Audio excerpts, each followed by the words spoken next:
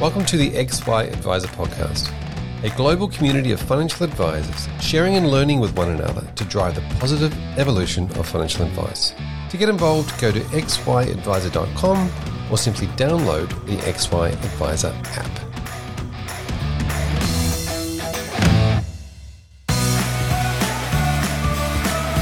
Optimo Pathfinder is the next generation of financial modelling. Designed specifically for Australian financial advisors, Pathfinder allows you to develop and compare multiple financial strategies within minutes. With cutting-edge optimisation and built-in legislation, it removes the burden of time-consuming modelling and report creation. Easy to use and easy to understand. It saves hours of manual work and allows you to turn around financial strategies in a fraction of the time. Take your business to the next level with Optimo Pathfinder.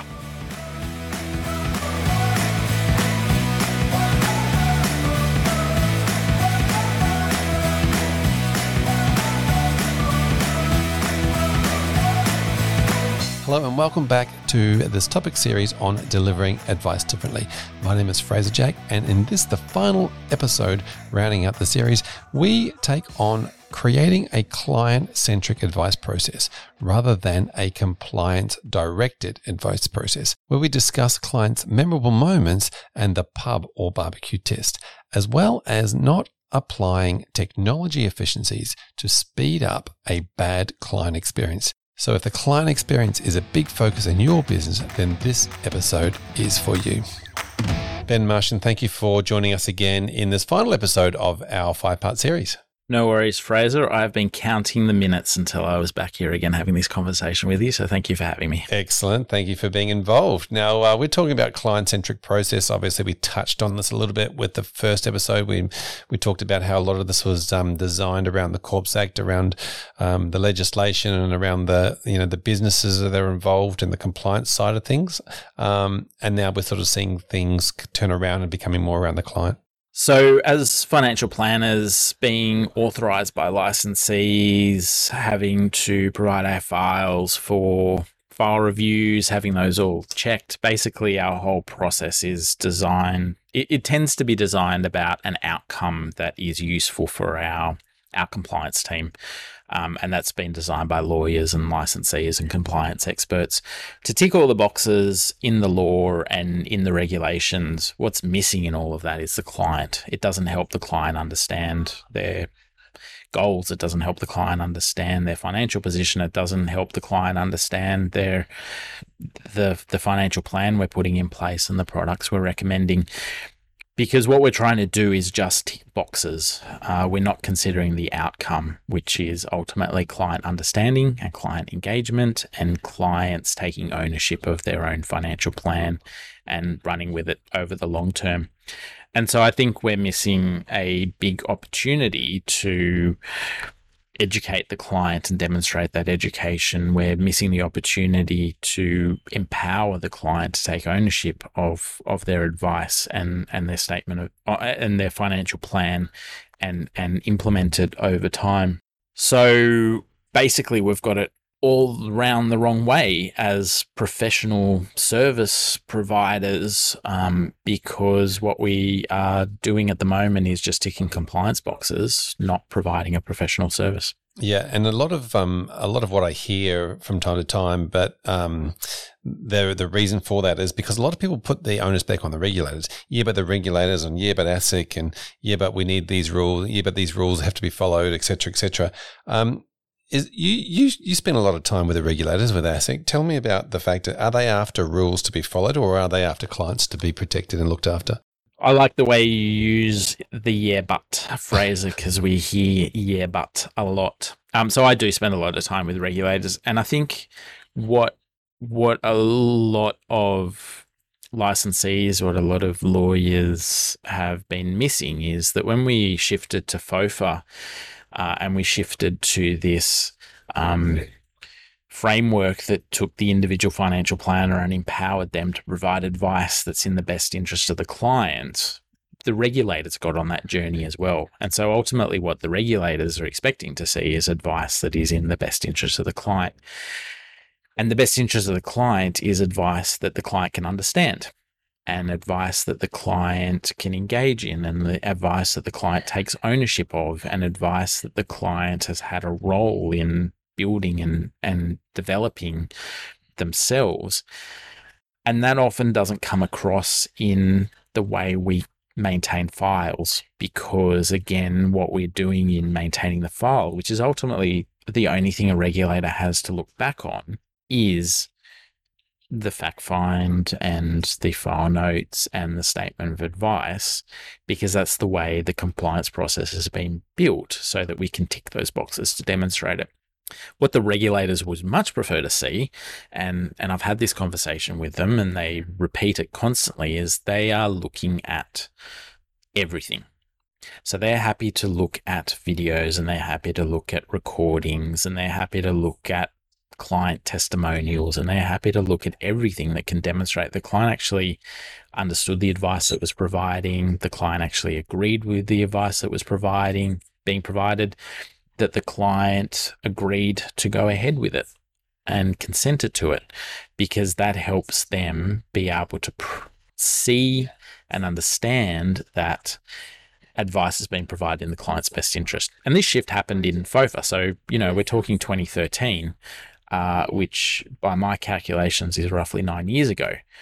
But the focus of the advice process is everything in the file. Can we tick off, tick off, tick off, tick off, tick off? There's a lot of ticking off. I really like the way that you mentioned that the regulators look at the full file review, and you also mentioned that the regulators, the process of a file review is demonstration of understanding, exactly the same way is your client demonstration of understanding that we covered in the last episode. And so the regulators have taken this client-centric. They've always said clear and concise, but they've taken this client-centric view as to, did the client understand? Can we understand that the client's understood? And that's where, I think, when it comes to client-centric and what you're talking about with recording meetings and being able to demonstrate that actually is better for the regulators. Yeah, absolutely. If the regulator is relying on a piece of paper that says, I explained this to the client and the client understood, but then the regulator suddenly is looking at a complaint that's come through a client, or AFCA is looking at a complaint that's come from a client, they're going to turn around and go, did they really understand? Did they really agree to do it? Or is that just what you've written in your file? And therefore the benefit of the doubt goes to the client, which is the client didn't actually understand. The client didn't actually consent. And you have used your power of influence and the fact that you understand a lot more to the client to convince them or sell to them that this is the right thing that they should do. Now, at the time, the client understood, and you know that it was the best advice and the best outcome for the client. But as you lose that demonstration by not having a recording of it, you lose that power to go back and actually demonstrate to the regulator or demonstrate to AFCA that the client did understand. Yep. Now, one of the things I wanted to cover off with you quickly too is the technology piece, because obviously, client-centric advice and all these sort of things can be enhanced by the use of technology, as we mentioned before, efficiencies and effectiveness. But if you've already got a bad process and you just use efficiencies to speed up that bad process, or a non-client-centric process, and you've used some technology to speed that up, you haven't actually enhanced the client experience at all. No, that's right. So 5-6 years ago, the FPA put out a report on using fintech in the advice process. And what we found is a lot of members went out and bought the shiniest piece of technology they could find, and it either created significant inefficiencies in their business or wasted a lot of time and money, or didn't actually help the client understand the advice process in any way. So the important thing, if you are looking at using technology and are looking to provide advice in a way that uses technology to enable understanding and consent from clients, is to actually properly design out your advice process and properly design out your tech stack and properly integrate that. Because if you do that, then you'll save a lot of time and you'll save a lot of money, and you will create efficiencies and you will create an engaging advice process for your clients. But if you just try and buy the shiniest new object that's out there, you'll waste a lot of time and money in doing it. Yeah, so a lot of this sort of starts with the mindset of how are we going to provide a client-centric or client-directive advice process, something that's different or doesn't even have to be too different to maybe what you're doing already, but just in a way that's more, client, all around the client, all around those memorable moments that they can take away, and then introduce technology. Do we have, like I think you sort of mentioned before, we sort of have a lot of the technology we need so far. It's not like we're waiting on anything from a technology point of view. No, I mean, when you think about collecting information from the client, you are recording it into your CRM. When you talk about developing strategies with a client, you're using modeling software. When you're talking about recommending products, you're probably using comparison software and those kind of tools to provide disclosure. When you talk about recording client meetings, you're already using Zoom or you're using Microsoft Teams. You've already got microphones and webcams and things like that. You are saving files somewhere. You can generally share those files with people if you need to, including clients. And so the pieces are kind of already there. It's just thinking about the output in a different way, thinking about it rather than producing paper, think about it producing engaging files and advice that's live and advice that helps the client track their progress and helps the client remember and helps the client understand. It's a much better outcome for the advice process. Yep. So this advice process you're talking about with regards to the so-called video statement of advice, but it's not really a video, is it? It's sort of it's a recording of the conversation. Yeah, so a statement of advice is me saying, Fraser, because you want to save for your retirement, I recommend you salary sacrifice $200 a fortnight into your superannuation fund. And that should be in a balanced fund because you want to access it in the next 5 to 10 years. That's my statement of advice. And the recording of that statement can be me documenting the statement that I gave to you, and it's a much better format than paper, because the next thing you turn around and say is, well, what's salary sacrifice? Yeah. So it's the demonstration, and then of course using share screens and those sorts of things. You can show the graphs and show the numbers and show the outcomes and show the inputs and show the comparator along the way. But this is a mindset shift, isn't it? This is a mindset shift of here is something we prepared earlier versus here is something we're preparing together. Yeah, absolutely. And I think one of the things for those who are watching along later, when they see the video SOA release that the FPA puts out, there are examples of you going through a number of different scenarios between the planner and a client, and the client saying, actually, I'll do this one because I don't trust myself to have that money in my bank account. I trust it to go into the super fund because I can't trust myself.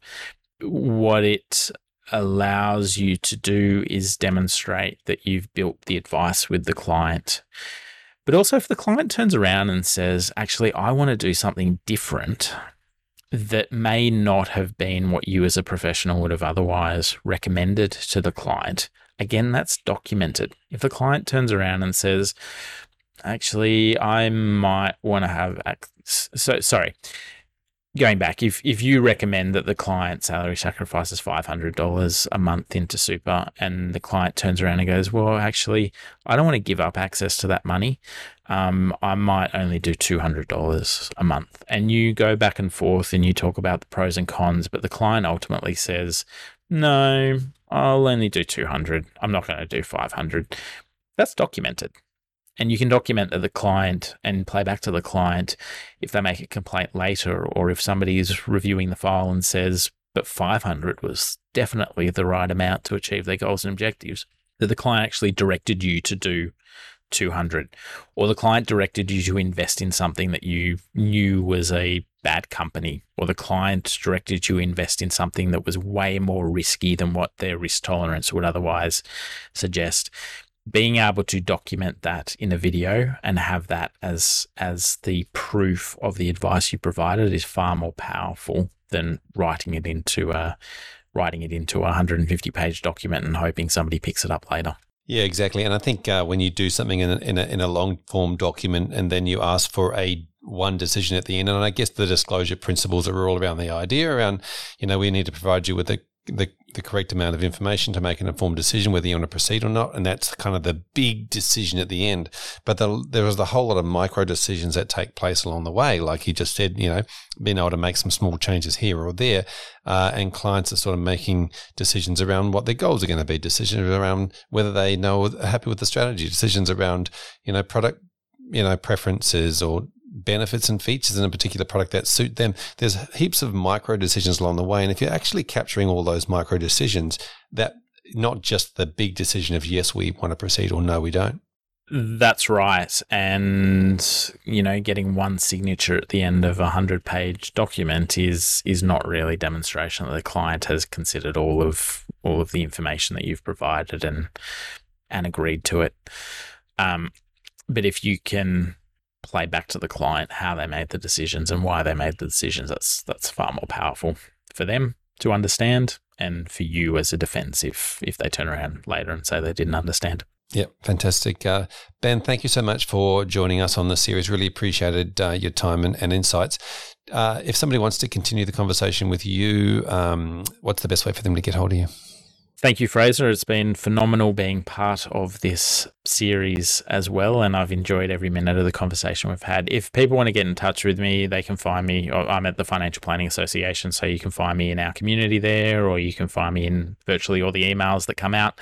But otherwise, if you want to connect with me personally, you'll often find me on LinkedIn sharing information about changes that are happening from government or regulators or best practice around technology and best practice around advice provision, and also a little bit of Lego because I love my Lego. Yeah, we do see a little bit of Legos. Thank you, Ben, so much. And if somebody wants to chat to you about or find out a bit more about the video SOA process, is it just the FPA website the place?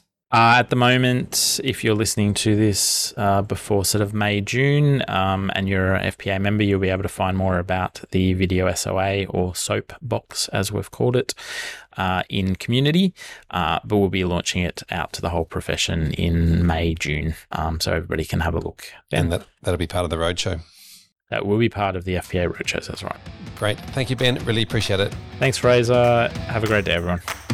Welcome back to the final episode in our 5-part series, and we are going deep into the conversations around designing an advice process that's extremely client-centric, starting with the client's hopes, dreams, goals, aspirations, all of their problems, and solving those problems at the beginning versus setting up a process, as a compliant process that, some financial advice clients will get something out of. Prashant, welcome back, and Michelle, welcome back. Thank you for joining us. Prashant, we've been opening up a little bit about your business, about the concept that you run a membership and that you have a 6 to 12 month process in place that helps clients get their financial life in order, that sets them on a journey towards their hopes, dreams, goals, and aspirations. But you don't essentially try to solve the issue in the first month. You allow the process to take its place, which then brings clients along on the journey, allowing them to accept, be a part of, co-create the information with with you or with your business partner, and then, having that lifelong journey in front of them, but, turning the Titanic around, quickly type thing versus, or they say ships turn slowly.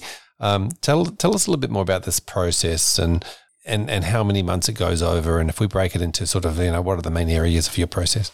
I guess the first and we think one of the most important ones is the try before you buy element, which is the starting stage, because a lot of the younger market, when I say younger, I mean 30 to 50-year-old sort of bandwidth, most of them have never spoken to a financial advisor. Our feedback surveys and stuff, that they don't know what a financial advisor does. Most people think the accountant is their financial advisor. There's all of that. So there is an element of I need help, but I don't know what you do element, or I think I know what you do, but I don't know exactly kind of thing. So you find that, so the trial meeting basically sets that out. So we have a three week trial process. So First one's just getting them to ease off and, ease a bit and get comfortable. So it's all about them, the spotlight's on them. Second meeting is all about spotlights on their wallet, their money and everything like that. And the third one's basically the diagnosis element to sort of, with pictures and colors and saying what's good and what's bad, to sort of things that they can't not say no to. So, to show that tangibly. And then, so once we know what their problem is and we know what they're good at and bad at, then we sort of say, okay, they usually come with one, we call it chief complaint. They come with one specific thing, and then around that, there's a satellite of other little things that needs to be fixed. But to them, it's that main thing. So I come in with a headache. What we find is when they come in with a headache, don't touch their, don't look at their hand or the leg. Just talk about the headache. The problem's in the hip, but don't go straight there yet. So it's almost like, so there's always one primary objective. So we make sure our 12-month delivery is centered around that one thing, and then all the other nice to haves are sorted in that journey. It's almost like we make sure the nice to haves are laid out in a way that it solves the primary objective. So the 12 months then get split out in that third meeting. We say, first month we're going to do this. First 2 months is financial modeling. Second month is tracking your, setting the targets, and then we say investments, or if there's a lending solution and stuff like that needs to be done, we sort of lay it out from, it's a series of design and build at each stage.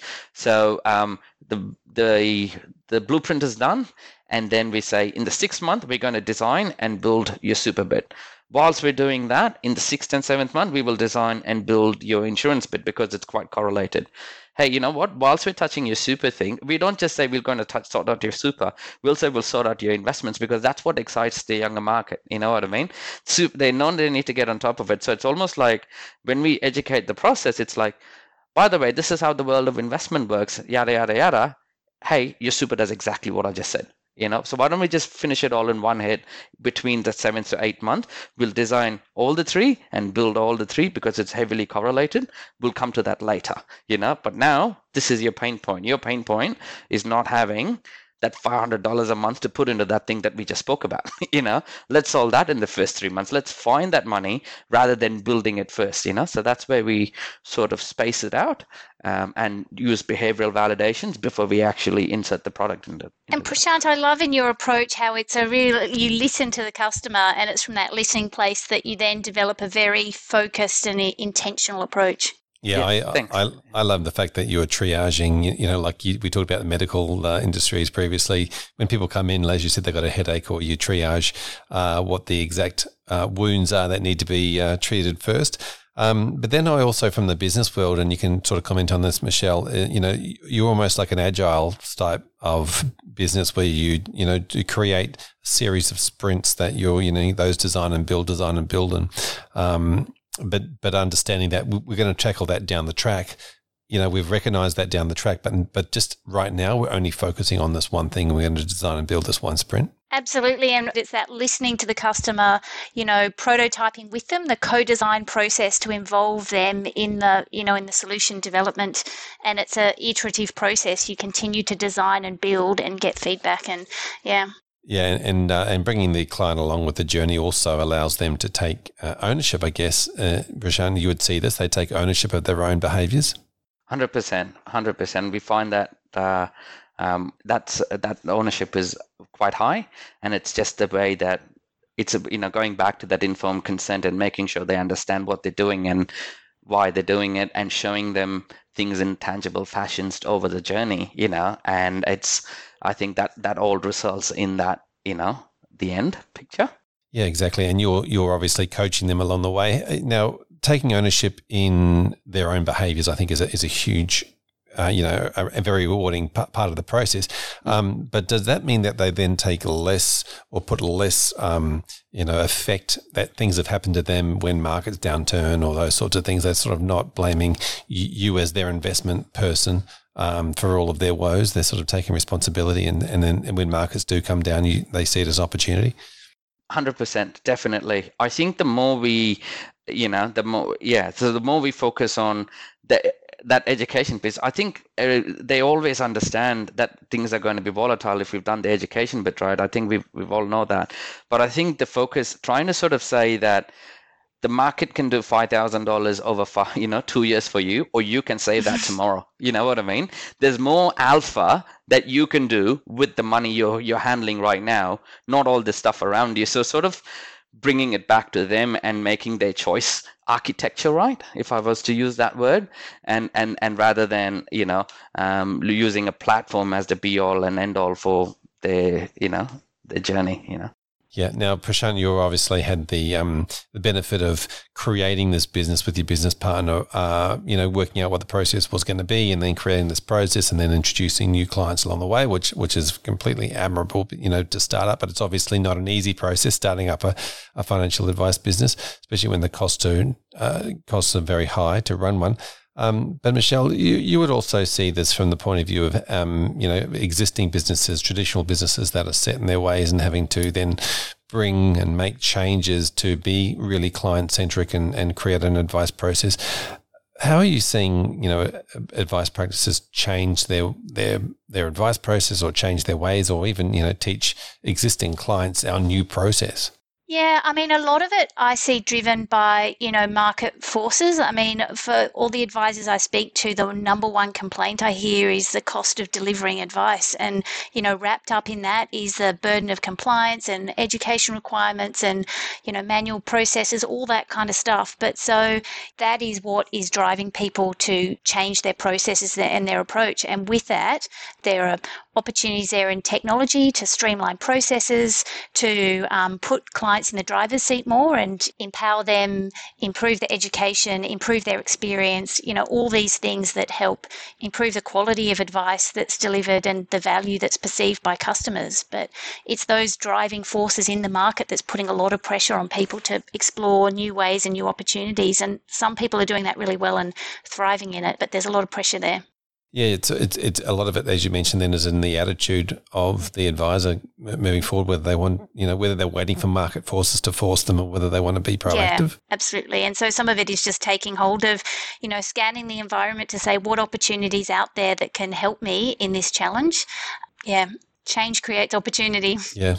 Yeah, and one of the things, Prashant, I see, coming out is that if you're putting clients first and you're helping them understand from a compliance point of view, them knowing where they're heading, them understanding, them getting that clarity, and that heads off a lot of compliance issues, I guess, in the future. Whether because a lot of the compliance is around making sure people understand, people do things. But if you're leading with compliance, it's a fairly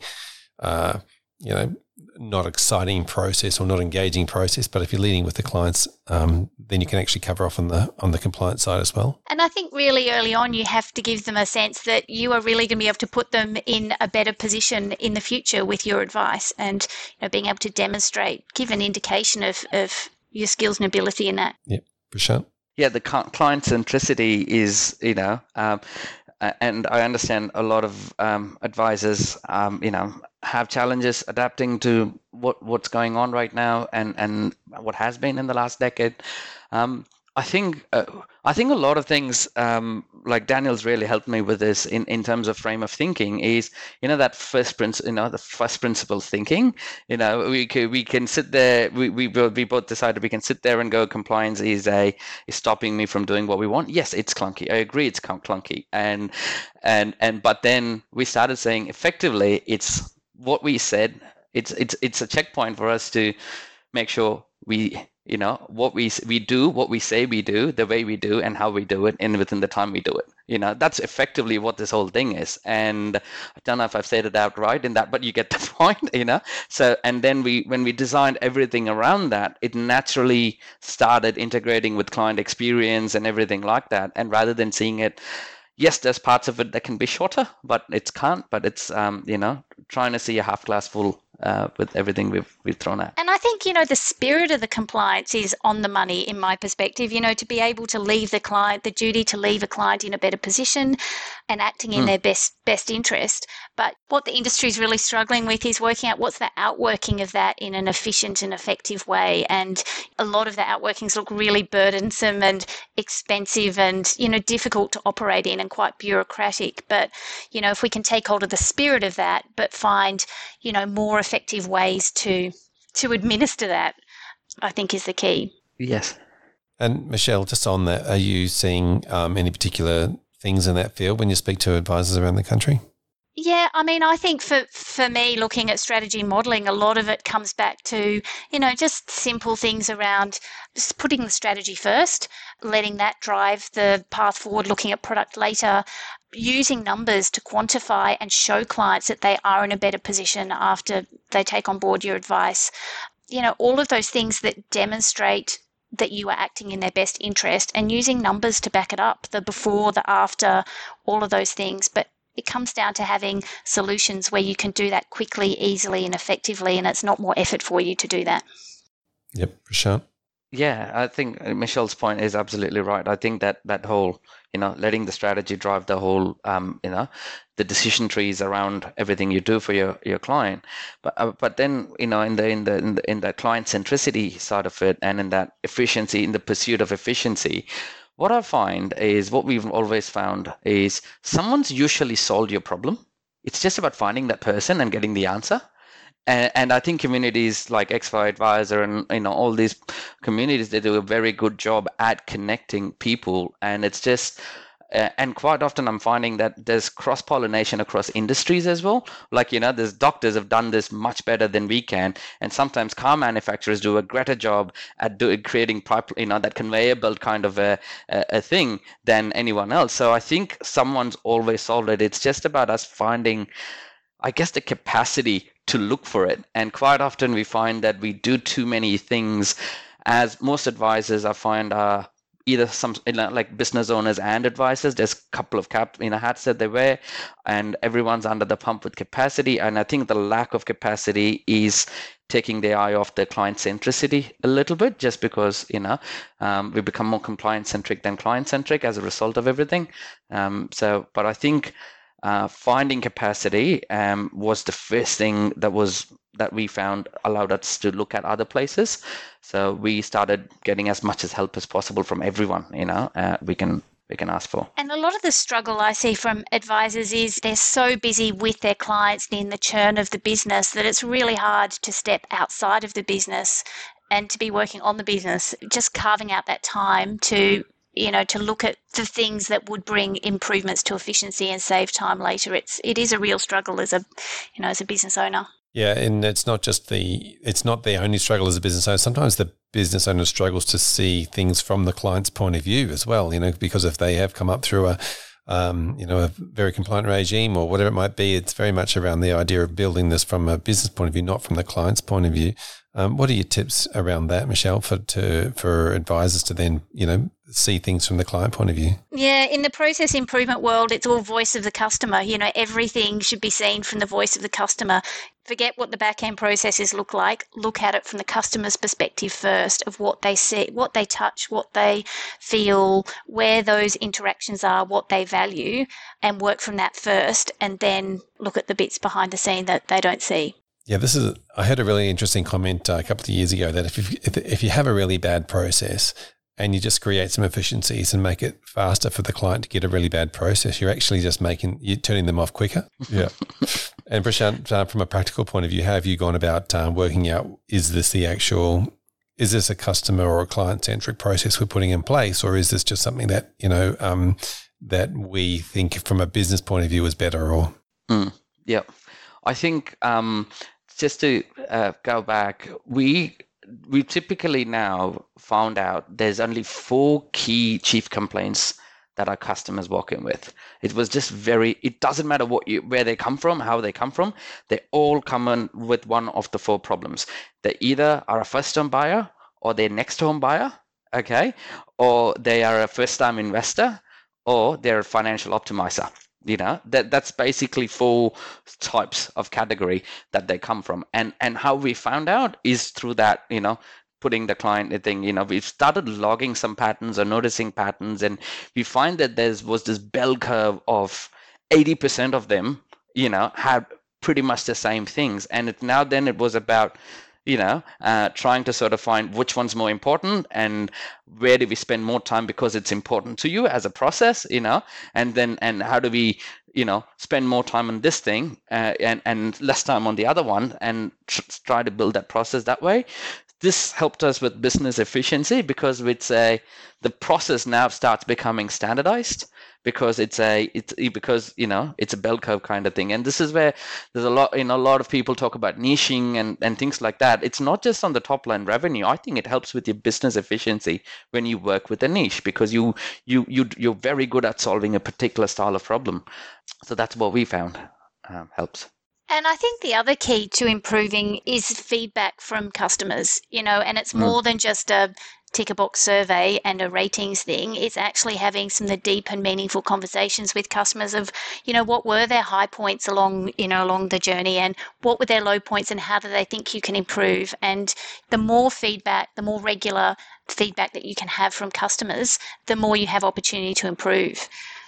And I think that customer journey mapping and talking to your customer is worth its weight in gold. Yeah, absolutely. One of the most priceless things we've done was to get one of our team members to reach out to every single client we've had and call them and talk to them for about 15 minutes to 30 minutes. So your customers don't give you feedback in front of your face. The feedback that they give you on a SurveyMonkey is very different. And the most inexpensive way is when we got Matt, like a marketing coordinator within our team, to call, and he basically plots everything from what they said and what they felt and everything around it. And I think everyone here can pretty much try it. Next week. It's inexpensive. If you're a single operator and you have a partner, get your partner to maybe just reach out to a couple of these clients and ask these questions. And I think there'll be a lot of gold nuggets of process improvements you probably and wastage you can cut off your process. Yeah, exactly right. I think we did touch on niche. We'll probably come back to that, but that client feedback is an important measure. And also, I think the idea that you mentioned there, Michelle, was getting specific on the feedback. Prashant, you're probably lucky because you're doing, piecemeal type of, today we're doing this, and then you can get some quick feedback on that one thing, versus just an overall, how satisfied were you, type conversation, which doesn't actually give you any help in improving a process. Michelle, what were your thoughts on that specific feedback type? Getting really specific with your feedback. Super important. I mean, it's the key to improvement. Yeah. It's just people struggle with finding the time to do it and integrating that into their process, but super important. And how can people then find the time or make the time to incorporate that? I think it takes a bit of planning. I think you have to be really conscious and intentional about setting aside time, and whether that's something that you do regular on a weekly or monthly basis or a quarterly review, but you need to carve it out in your diary. It's really what helps you improve and move forward. Yep. Now, I wanted to talk to you also about the niching conversation. Who do you best serve? And Prashant, you obviously went through and worked out who you wanted to serve as a business. But Michelle, say from a business point of view, how important is niching in your client base? Really important to know who your client is and what's their pain point. What are they willing to pay money for? And I think the better you can understand your client and their needs and align your services to what they want is key. So I think, Prashant's done a really good job of that in his business. He understands his customer really well, and it means he can align his service well to it. Yeah, and I also feel like Prashant, it allows the clients to self-select too, whether with the marketing you put out and those sorts of things, for them to self-select and go, well, you sound like you look after me. I'm that type of person. Nobody else says that. Everybody else just sort of says what they do from they do investment or insurance. But for you to be able to turn around and say, we help these types of people with these types of problems. Yes, that's right. It helps. It makes it so much easier for us to sort of go, sort of defining ourselves as a business owner. it makes you won't believe how easy it makes for your clients to refer to. Because it makes it easier for the whole supply chain to know what they're doing and what they're good at. It has a lot of unintended plus points. Apart from revenue and business efficiency, it actually helps with the identity and the culture of the business as well. So, Prashant, do you find that means your customers know what other sort of customers to refer to you? That's correct. Exactly. So every time they send some, we get referrals, it's exactly that niche. It doesn't fall off the two ends of the bell curve. It's exactly that, because they know, what you do and what you don't do, Yeah, I also feel this is not just about your existing clients referring, clients to you, but this is also a really good conversation around referral networks. And if you've got other professionals that refer you, they know exactly what you do and who you serve. 100%. We've actually got a lot of financial advisors referring, and I could see that network actually growing, and we do vice versa as well. So if someone walks in with an SMSF related question or anything like that, we point them to the right specialist that we know. I think we are moving away from I want everyone to that doctor sort of a thing where this is not my skill set. There's this person who's going to do a good job. I'm going to refer you there. That culture is definitely coming, and I think niching was going to help with that. Talking to our advisors, I've heard a lot in terms of referral networks that the accountants tend to be their number one best referral partner. And why is that? Why do you think that is? Well, we've actually got some clients who are accountants as well, and it's interesting, they've said, they've got a client who, wants to buy a house or improve their financial position or do a number of things, and the accountants often really struggle with a trusted financial advisor who can answer a lot of their scenario what-if questions and things like that. So when they do find an advisor who they trust and will do a good job with their client, that goes down really well. And also the client has already built up a lot of trust with the accountant in the first place. So you're kind of trading off that pre-established trust if you then referred on to a financial advisor. Yeah, it's as you say that, it makes me think of the demonstration of understanding conversation that we had. And obviously your demonstration of understanding to the client is one thing, but having that second conversation around demonstration of understanding for the referral partner or whoever's, the accountant or whoever it may have been, to say, look, this is the position that they were going to be heading in, and this is the position that they're now heading in based on our advice and based on your referral to us, has allowed this person to be X better off, or as we mentioned before, can avoid losing this much. Yeah, and connecting to the, the doctor analogy you've used, Prashant, it's a bit like, referring someone on to a specialist that, I can see they've got this particular need, which is outside of my expertise. Let me refer you on to a neurologist. Yeah, and in that scenario, the neurologist always sends a report back to the doctor, don't they? That says this was the outcome. Yeah. And then it's only if the doctor then gets good reports from that neurologist that they will then keep referring other clients. Yep, absolutely. All part of the process. Michelle and Prashant, thank you so much for joining us on this series. I really appreciate your insights, Prashant, and getting to know your business a little bit better, and Michelle understanding, your history of helping businesses out. Prashant, if somebody wants to continue this conversation with you, what's the best way for them to get hold of you? My email's my email or website. So my email is Prashant, Prashant @finacle.com.au, or you can visit our website finacle.com.au and reach out to me from there. Fantastic. And Michelle, people want to continue the conversation with you. What's the best way for them to reach out? So you can check out our website at optimofinancial.com.au, or you could find me on LinkedIn, Michelle Bannister. Wonderful. Thank you both very much. Thanks, Fraser. Thanks, Fraser. And here we have it. We are at the final episode of our 5-part series. I'm joined again by Jeff. Thank you for joining me. Oh, pleasure. Great to be on your show, Fraser. Now, we are chatting about the client-centric model, about obviously we've got to know your business fairly well over the last 4 episodes, and obviously it's very client-centric. However, I guess the profession has always been beaten by the compliance stick in a certain way, and a lot of our processes that are inserted into the process just keep getting chucked in there from the compliance point of view, with no real consideration to how the clients feel about it or where you get it in the process.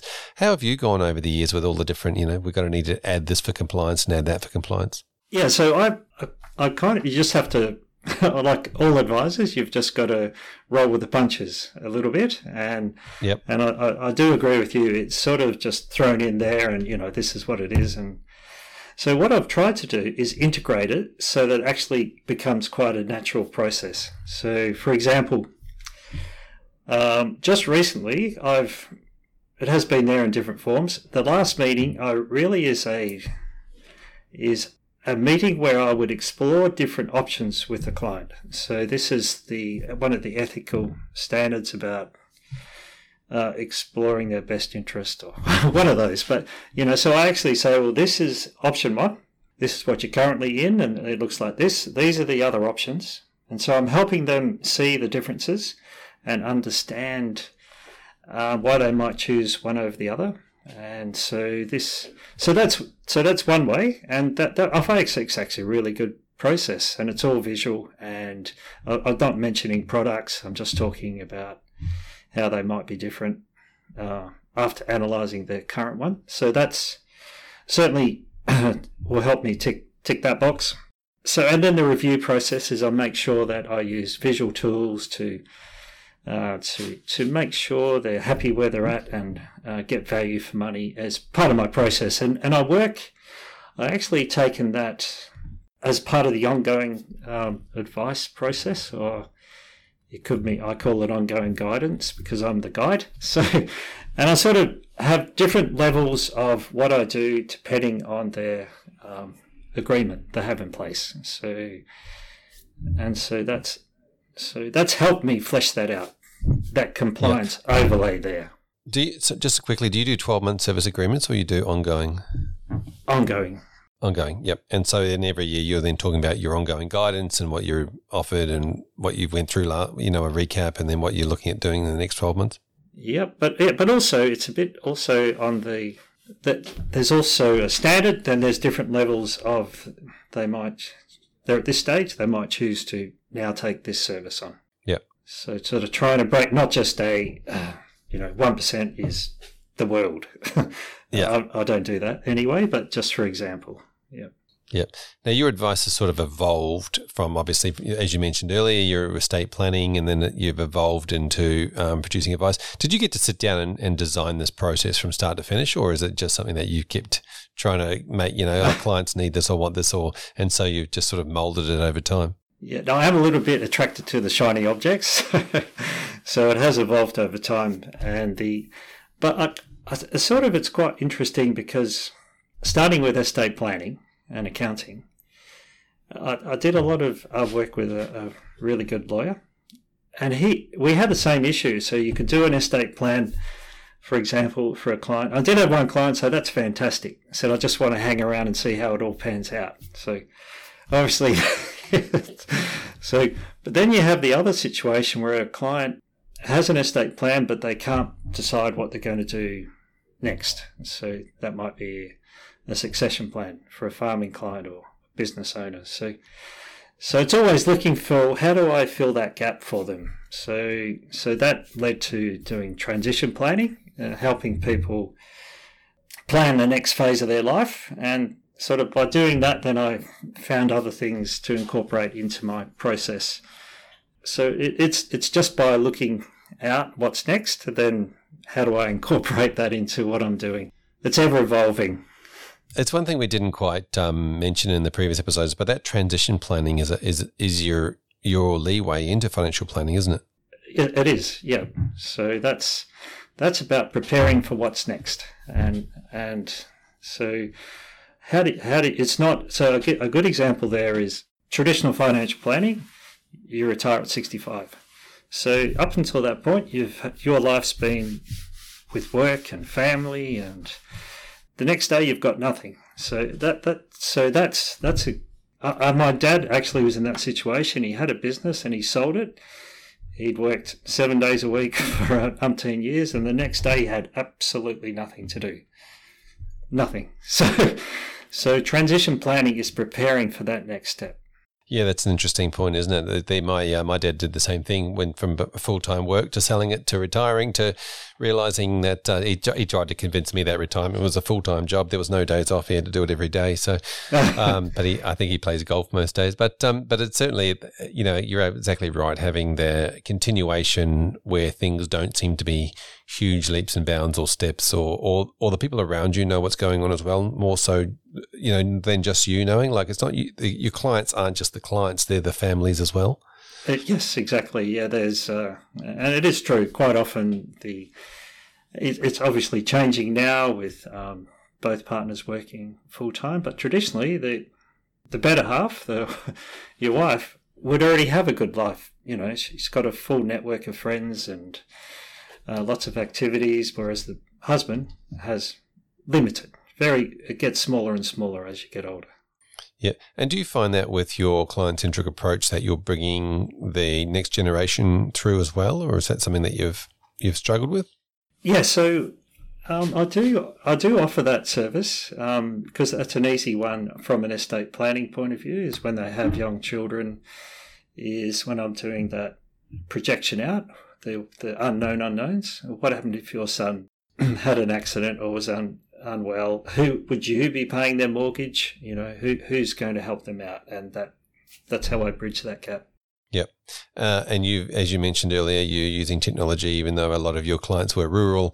Let's go with farming clients, or people that are working the land in some way. And how have they gone with the concept of using Zoom? Because I'm traditionally, shaking hands was a very big part of that. Yeah. So I just had a virtual meeting with a client, 100 kilometres out of Esperance, and husband and wife both sitting in the room with the big laptop in front of them and tuning right in and looking at the screen and chatting quite freely. So that it's actually, they really enjoy it. It would save them 2 hours of travelling if I went to Esperance and they had to meet me in the city, in the town somewhere. So it's very efficient. They can log in at night time, after a day's work. It's been good. On the other hand, it still is nice to actually see them in person. So I've also had a trip out there recently, whereas I'd like to do mix and match. Yeah, every now and then you meet in person, shake hands, and look people in the eye. That's it's a very big trust building thing for a lot of clients. But I think also if you show up online, 5 or 6 times when you said you were going to show up and you're there and you're helping them constantly over and over, that they tend to grow trust as well from that. Yes, that's right. And especially when you lead, you have a lot of meetings, a lot of little meetings, and you might be bringing in other experts, and it's much more efficient that I can coordinate it from my office here in Scarborough. Yeah, exactly right. If you can bring a lawyer in from somewhere else and the client in from somewhere else, and online meetings is definitely an attribute to your business. Wonderful.